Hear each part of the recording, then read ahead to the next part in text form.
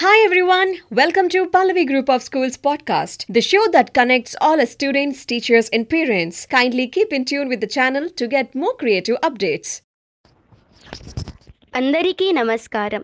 నా పేరు మాదిని. నేను 10వ తరగతి సి విభాగం పల్లవి మోడల్ స్కూల్ అల్వాల్లో చదువుతున్నాను.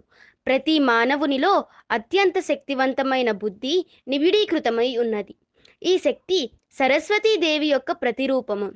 సరస్వతీదేవియే మేధాదేవి అని వేదములలో చెప్పబడి ఉన్నది. ప్రతి మనిషి మేధాశక్తి వలననే శాస్త్ర విజ్ఞానము, ఆధ్యాత్మిక పరిజ్ఞానము మొదలైన వాటిలో పురోగమిస్తున్నాడు. ఈ మేధాదేవి యొక్క గొప్పతనాన్ని మీకు మేధా సూక్తంలో చెప్పబోతున్నాను. ఓం మేధాదేవి జుషమానా నాగా ద్విస్వాచి భద్ర సుమనస్యమానా త్వయా జుష్టనుదమానా దురుక్తాన్ బృహద్వదేమ విదదే సువీరా త్వయా జుష్ట ఋషిర్భవతి దేవి త్వయా బ్రహ్మగతశ్రీరుతత్వయా త్వయా జుష్టశ్చిత్రం విందతే వసుసానో జుషస్వ ద్రవిణో న మేధే మేధాం మై ఇంద్రో దదాతు మేధాం దేవి సరస్వతి మేధాం మే అశ్వినావుభావా దత్తాం పుష్కరస్రజా అప్సరాసు చ యా మేధా గంధర్వేషు చ యన్మనః దైవీం మేధా సరస్వతి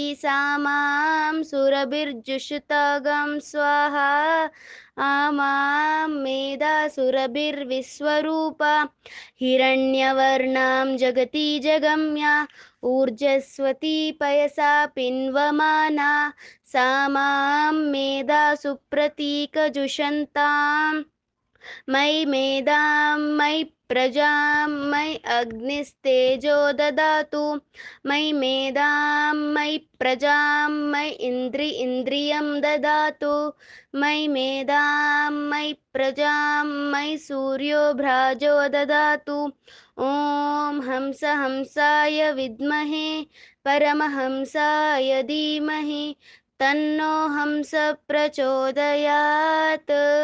ఓం శాంతి శాంతి శాంతి. ధన్యవాదాలు. Hi all, I hope you all have enjoyed listening to today's episode. To keep looking forward for another exciting one, till then, this is your host signing off. Stay safe, stay healthy.